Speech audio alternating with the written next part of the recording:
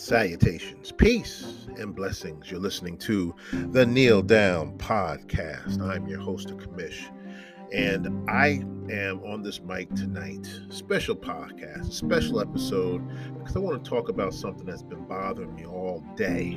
And this comes in large part due to the recent firings of the NFL coaches over this past week. The number is now up to 8 as far as vacancies within the NFL. The latest victim, if you want to call him a victim, is former head coach of the Houston Texans, Dave Culley. He was fired after just one season with the organization, and it comes during a time where the Houston Texans are in disarray. There are so many problems that are going on with the Texans. I don't even want to go into all of them. I don't even want to get into most of them. It's still the fact that the Houston Texans are going backwards regarding how they can manage a football team in the NFL.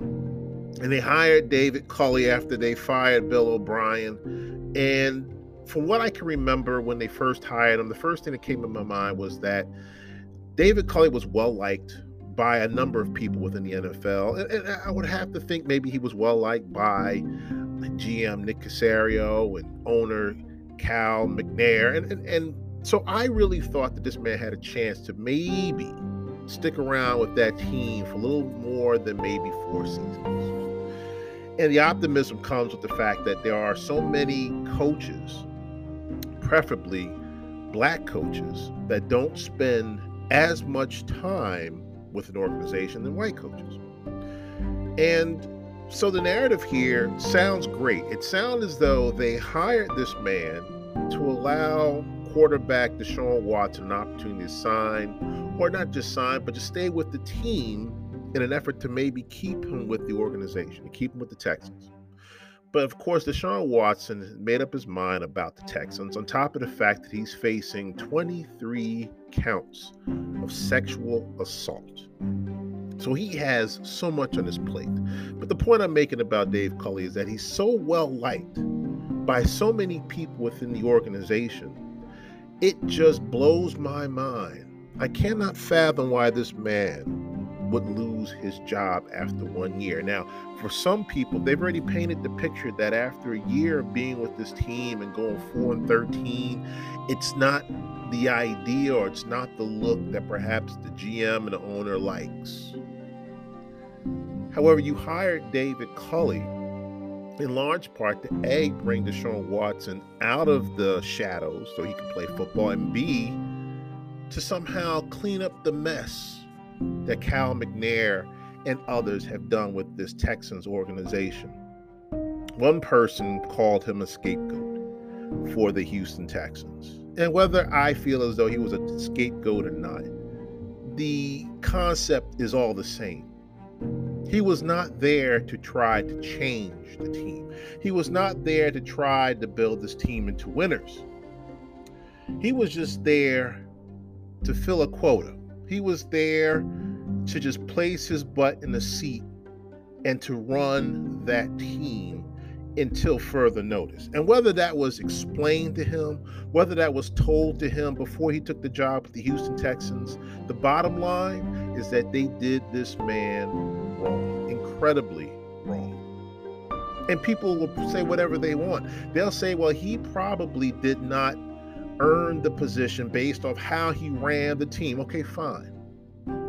But the question that I have this evening is, how do you expect any coach, preferably black coaches, an opportunity to change around any team if you don't allow them the time, along with the talent, to do so? In some ways, in some cases, this is just a way to make things look better for themselves, meaning the organization, meaning management, meaning the owner or the general manager, because in their eyes, they feel as though they're doing something right. They're doing something for the greater good of hiring this black coach to be the head coach of the Houston Texans. So then why would you fire him after one season? What was it that you saw in Dave Culley a year later that you probably didn't see at the time that you hired him? And this is the problem that the commish has. This may go beyond black coaches versus white coaches. There have been a number of black coaches within the last few years, dating back to 2019, that have lost their jobs after perhaps fulfilling just 2 or 3 seasons with that team. There have been exceptions. There have been coaches that have only survived 1 season with those teams. Vance Joseph, Steve Wilks, now David Culley, all of them African American. And interesting enough, I'm listening to ESPN, I'm listening to Fox Sports, I'm listening to whatever may be on television that is talking about this horrible, poignant issue, problem within the NFL. And it's fascinating how there's so many perspectives around racism. Now, when you think about the NFL, and when you think about how things are portrayed, perceived, interesting enough, the NFL a few years ago decided upon themselves to speak up for Black lives and how much Black lives matter.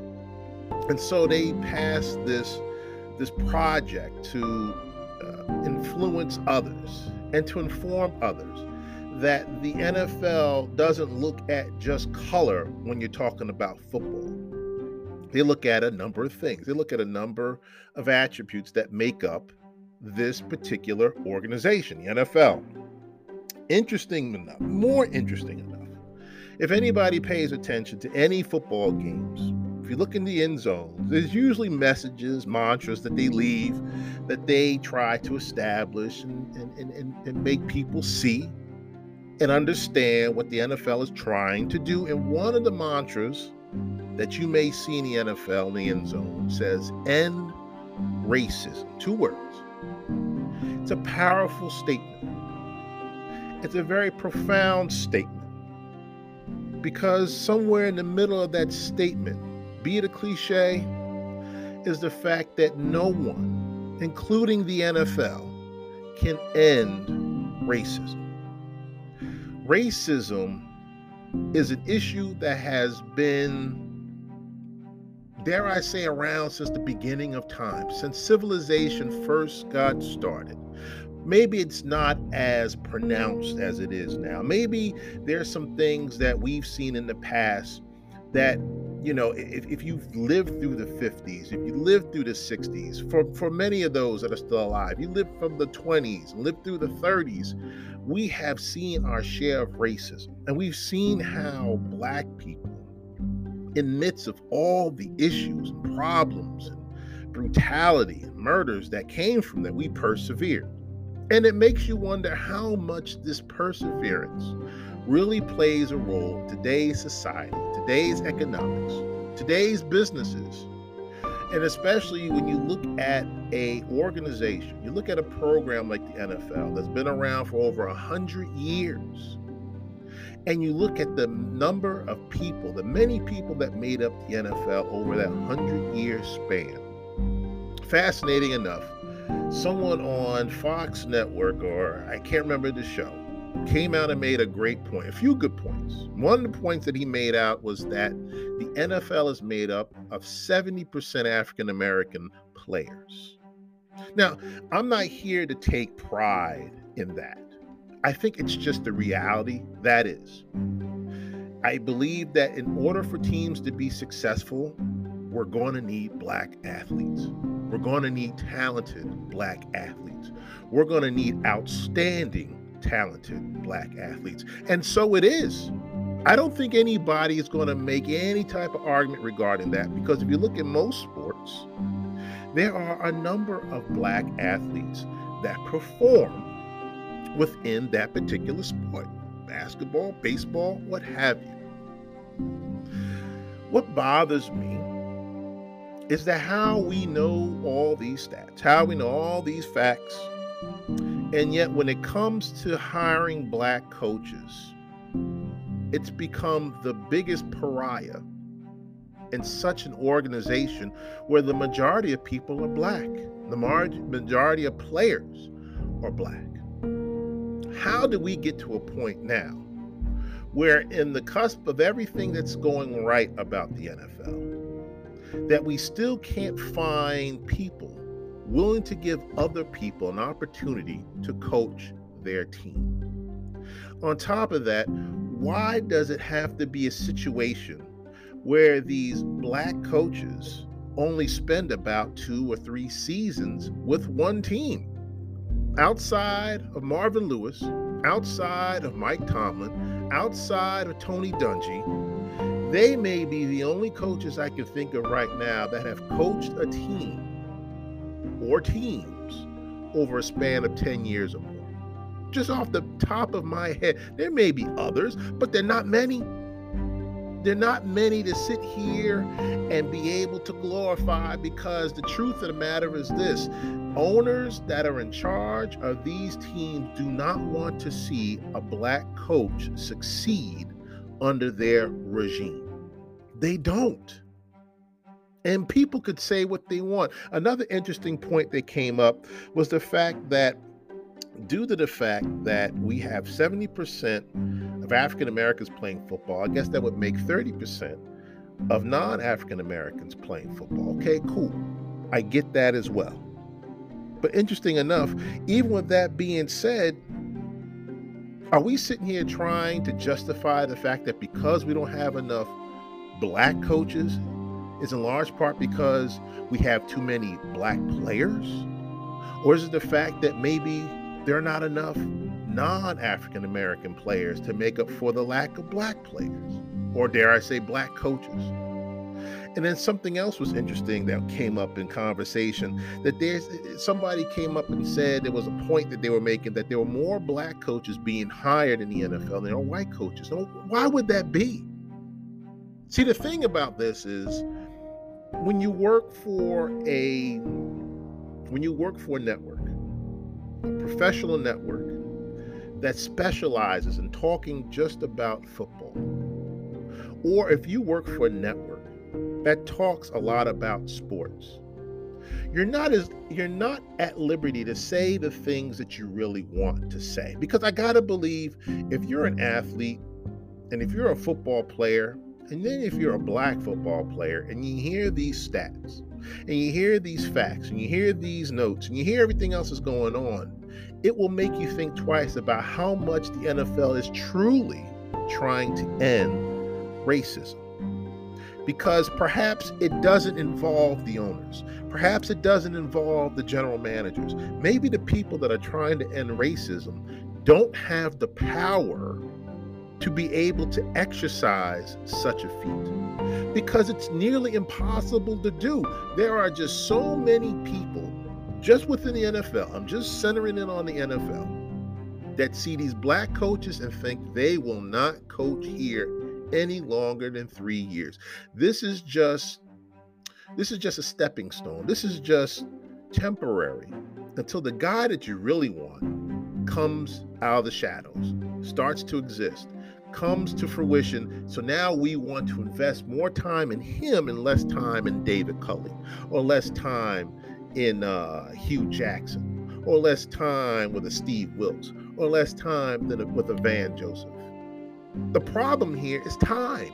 The problem here is the lack of time you allow these coaches to do their job. They were hired for this position for a reason. And if you're going to sit there or stand there or be in any type of situation and say that you only hired them because you're black, that is racist. Now, we know that these owners will not come out of their mouths and say it to us publicly. However, there are still stipulations out there that exist of those emails that got John Gruden fired, of which it does center around a number of executives within the NFL that probably concentrate a lot on racism. It's the only reason why it hasn't been exposed. It's the only reason why it hasn't been brought to our attention till now. And it's problematic because nothing is being done about the so-called racism that doesn't exist in the NFL. So the commission has a problem, Because whether this is a black and white situation, whether you want to make this a black and white situation, the question that I have is how many non-black coaches were fired after one season? And I'm pretty sure the percentage of that is extremely low. But it's the fact that even if it's low or non-existent, the last non-black coach to be fired in a year was Freddie Kitchens. And that was 2 seasons ago with the Browns. So you mean to tell me in the span of 2 years since we saw Freddie Kitchens go after a season, that for the years after that, the number of non-black coaches that have probably had horrible seasons with their teams, but still managed to coach these teams, are a lot greater than the number of black players that might have only spent 3 seasons with that one team. And whether that team improved or not, whether that team left with a high winning record, made the playoffs, maybe even played in the AFC or NFC championship, it's the fact that black coaches are not given enough time to somehow perform whatever type of duty or works that they may have as a coach to make a team better. And it probably drives a lot of these owners crazy because they cannot communicate with these coaches. They cannot blend in with some of these coaches. They can't get a word in edgewise with these coaches. Perhaps the coaches have a little bit more arrogance to them than the owners. Maybe the coaches are the ones that tell the owners, hey, listen, I got this under control. I don't need you right now. I don't need to hear what you need to say or feel about this team because I'm the one in control. Now, maybe there's some black coaches that probably haven't come out of their mouths and said that. But if there's no communication between boss and coach, perhaps this becomes an even bigger problem. Because whether the coach needs to talk to the owner or vice versa, there should always be some level of communication.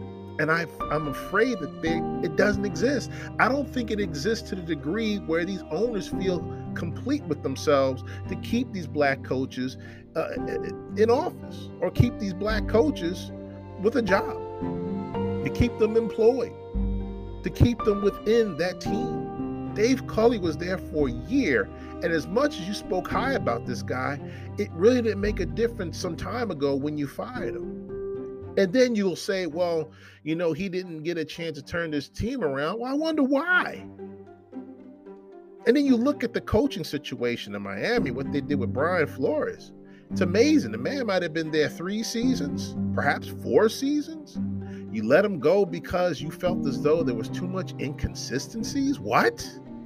So you mean to tell me with all the other coaches that you've had over the last few days that lost their jobs, for the coaches that probably have spent more than just 3 seasons with them, you mean to tell me that at some point you didn't see the inconsistencies until it was brought to your attention and then you felt like firing them? Because why else would Mike Zimmer lose his job? Why else would you let Matt Nagy do what he did with the Chicago Bears? Why not keep him around? And it's interesting how these people think, meaning the commentators, meaning the analysts, the people that are talking about this, because there are some commentators that believe that because you didn't do enough with this team, you deserve to lose your job. So what you're basically telling me is this: as a commentator, as an analyst, as a broadcaster, if your numbers slip from one year to the next, then you should lose your job? That you shouldn't be on TV talking sports or talking on the radio? Is this what it's come down to? The fact that you underperform, you underachieve, and thus you should lose your job. And there's some people that say, well, I'll find another job tomorrow. No, you will not find another job tomorrow. And if you do, it's because your best friend decided that he was going to throw you a bone to let somebody else know that you need a job. Because let's face it, it's still about nepotism. It's still about favoritism. And it's still the fact that if you have a friend of yours in your back pocket that has power in any network, in any channel, there's a greater chance that he'll get the job before I do. Maybe that's not what people think and see as racism. But there's another term that I like to use. It's called systemic racism. Because even though you're not demoralizing a black person, what you're basically saying is, we'll hire you, but we don't really want to keep you. We'll give you a chance, but not if we start to improve this team with talent. Anthony Lynn lost his job once they drafted Justin Herbert. They gave him one season to try to change that team around. I believe the team finished 7-9, and before they could sneeze, Brandon Staley gets the job with the Chargers. Brandon Staley was supposed to take this team, the Los Angeles Chargers, to the playoffs and thus perhaps the Super Bowl. But he blew too many games based on what his philosophy was on how to score points. Perhaps he saw that going for it on fourth down more than maybe 3 or 4 times would give him the advantage, but it failed. And then to make matters worse, he comes out and says, paraphrasing, that this is the direction that the Chargers are going in, where we're not going to just sit there and just punt every time. We're going to go for it on fourth down with an opportunity to win. But you didn't. You didn't win that game. You didn't win the game that counted last week against the Raiders. And now look where you are. So what I'm hearing is that in spite of what you did that you knew was not going to get this team to win, you're going to do it anyway because it's all about me. It's all about Brandon Staley. And that's what I heard. Maybe that's not word for word, but that's the impression. I run this team the way I want to run this team. Excuse me. Because last I checked, there were a lot of other coaches, 31 other coaches that feel and felt the same way. And there are some coaches that are untouchable, and I understand why. But it really makes you wonder, would you have fired a Jimmy Johnson after 1 year? Because for those that can remember, when he took over the Cowboys, he didn't have a winning record. I don't even think they won 2 games. But somehow or another, he kept his job and won 2 championships for that team. Andy Reid, after 1 year, did they fire him? Philly kept him around for nearly 20 years. This guy goes to Kansas City, and would you believe, lo and behold, he wins a championship with them. Bill Walsh, after 1 year, did they think about firing him? That team was garbage, trash before they got Joe Montana and Jerry Rice and a slew of other guys that are in the Hall of Fame today. It's the fact that you know what you want to do with the players and teams around you, but if the coach is not to your chagrin, then you have no desire to keep them around any longer than necessary. And it just so happens that these coaches are African American. Ladies and gentlemen, that is systemic racism. You can say what you want. You can turn this off if you want. The commission's giving it to you straight. I've got no reason to cheat anybody from thinking anything else. There's a problem. If you look at the NFL right now, only see 1 black head coach within the organization. That's not an accident. There's a reason behind this. And whether people want to acknowledge that or not, it's the fact that this does have to stop. But the problem here is there's no reason why anybody should try to stop it. The person that could stop it is the one person that's just going along with the flow. He has become the puppet of the NFL. And those that are listening to this now understand who I'm talking about. Because it's the one person that's talking about ending racism that is somehow enabling racism. So says the commish. Bothers me to the core. It bothers me that we can sit here and look at all these coaches that are horrible with these teams. And I'm not going to run down a list of coaches that are horrible with these teams. But last I checked, Dan Campbell didn't have a great season with the Detroit Lions. 3-13-1. Will that get him some type of Hall of Fame honors? Of course not. But he still has a job. There's just so many coaches out there that had horrible seasons with their team. and yet they're still with their team in spite of the fact that they've had hard, because the idea is still the same. We like this guy. This guy plays golf with me. This guy goes bowling with us on Tuesday nights. His wife and my wife bake cookies together. It's like, come on, man. This is not some soap opera. This is a business. This is a business where people lose their jobs, and it's probably not going to be the same after that. They take assistant jobs, they take these assistant coaching jobs, and that's where they make their mark. There's a reason why assistant coach Eric Bieniemy said, you know what, I'm good. I'm good. I don't want no head coaching job. Don't try to force me to coach the Jacksonville Jaguars. I won't last 2 seasons. He's no fool. Leslie Frazier, Todd Bowles, you name them. Some guy said, nah, I'm good. I'll stick where I am right now and make a name for myself here in the event that if I want to go anywhere else, I've got a better opportunity with an organization that truly respects me. That's what Tony Dungy said in his book. He said that the Glazers saw him as a person that was a man of God and respected that and kept him with the Buccaneers for as long as they did, because they understood it goes beyond being black. It goes beyond what you see on the surface. Perhaps Tony Dungy is a good coach. Perhaps a number of these black coaches are good coaches. But if you're not willing to give them a chance, then what difference does it make what you're trying to achieve as an organization? Everybody wants to go to the Super Bowl, but there's only 2 teams that go.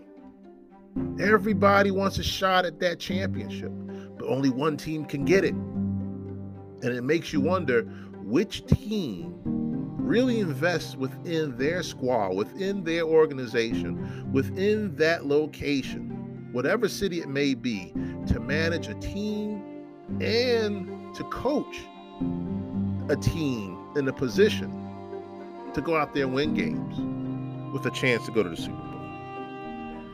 This is the Kneel Down Podcast. I have been the commish. We're not too far from honoring, celebrating the life of Dr. Martin Luther King Jr. For those that know or don't know, if you don't know, shame on you. I'm assuming you're probably 5 years old. But Dr. Martin Luther King Jr. stood for everything that I preached about for the last several minutes, going on 28 minutes now. And I won't go into specifics, but the point I'm trying to make here is that for what Dr. King saw in his time, be it the 50s, the 60s, what he saw is pretty much what I see now in the NFL, and someone took the time out to stand up and talk about it, to have a speech about it, to have a movement about it. And then things started to happen. Things started to work. And even though today in 2022, it may not be working as well as it should, it's still the point that somebody had to speak up on it to get things started. Somebody had to make mention of what they saw that was wrong before we even brought it to the light. Perhaps I've done the same. Hopefully I have. But I'm sure there's so many other people that are talking today that feel the same. I just hope it's placed in a position where it could be an improvement and not a detriment. With that being said, I hope everybody enjoys their Martin Luther King Jr. weekend. I hope people will be able to take the time out to reflect on what this man was all about. It's because of him I feel I need to speak out today. With that being said, I hope everybody enjoys the rest of this week. Hope everybody is reflecting on Martin Luther King Jr. Day. With that being said, I will say peace and love to all those out there. Stay safe, get vaccinated, and I'm out.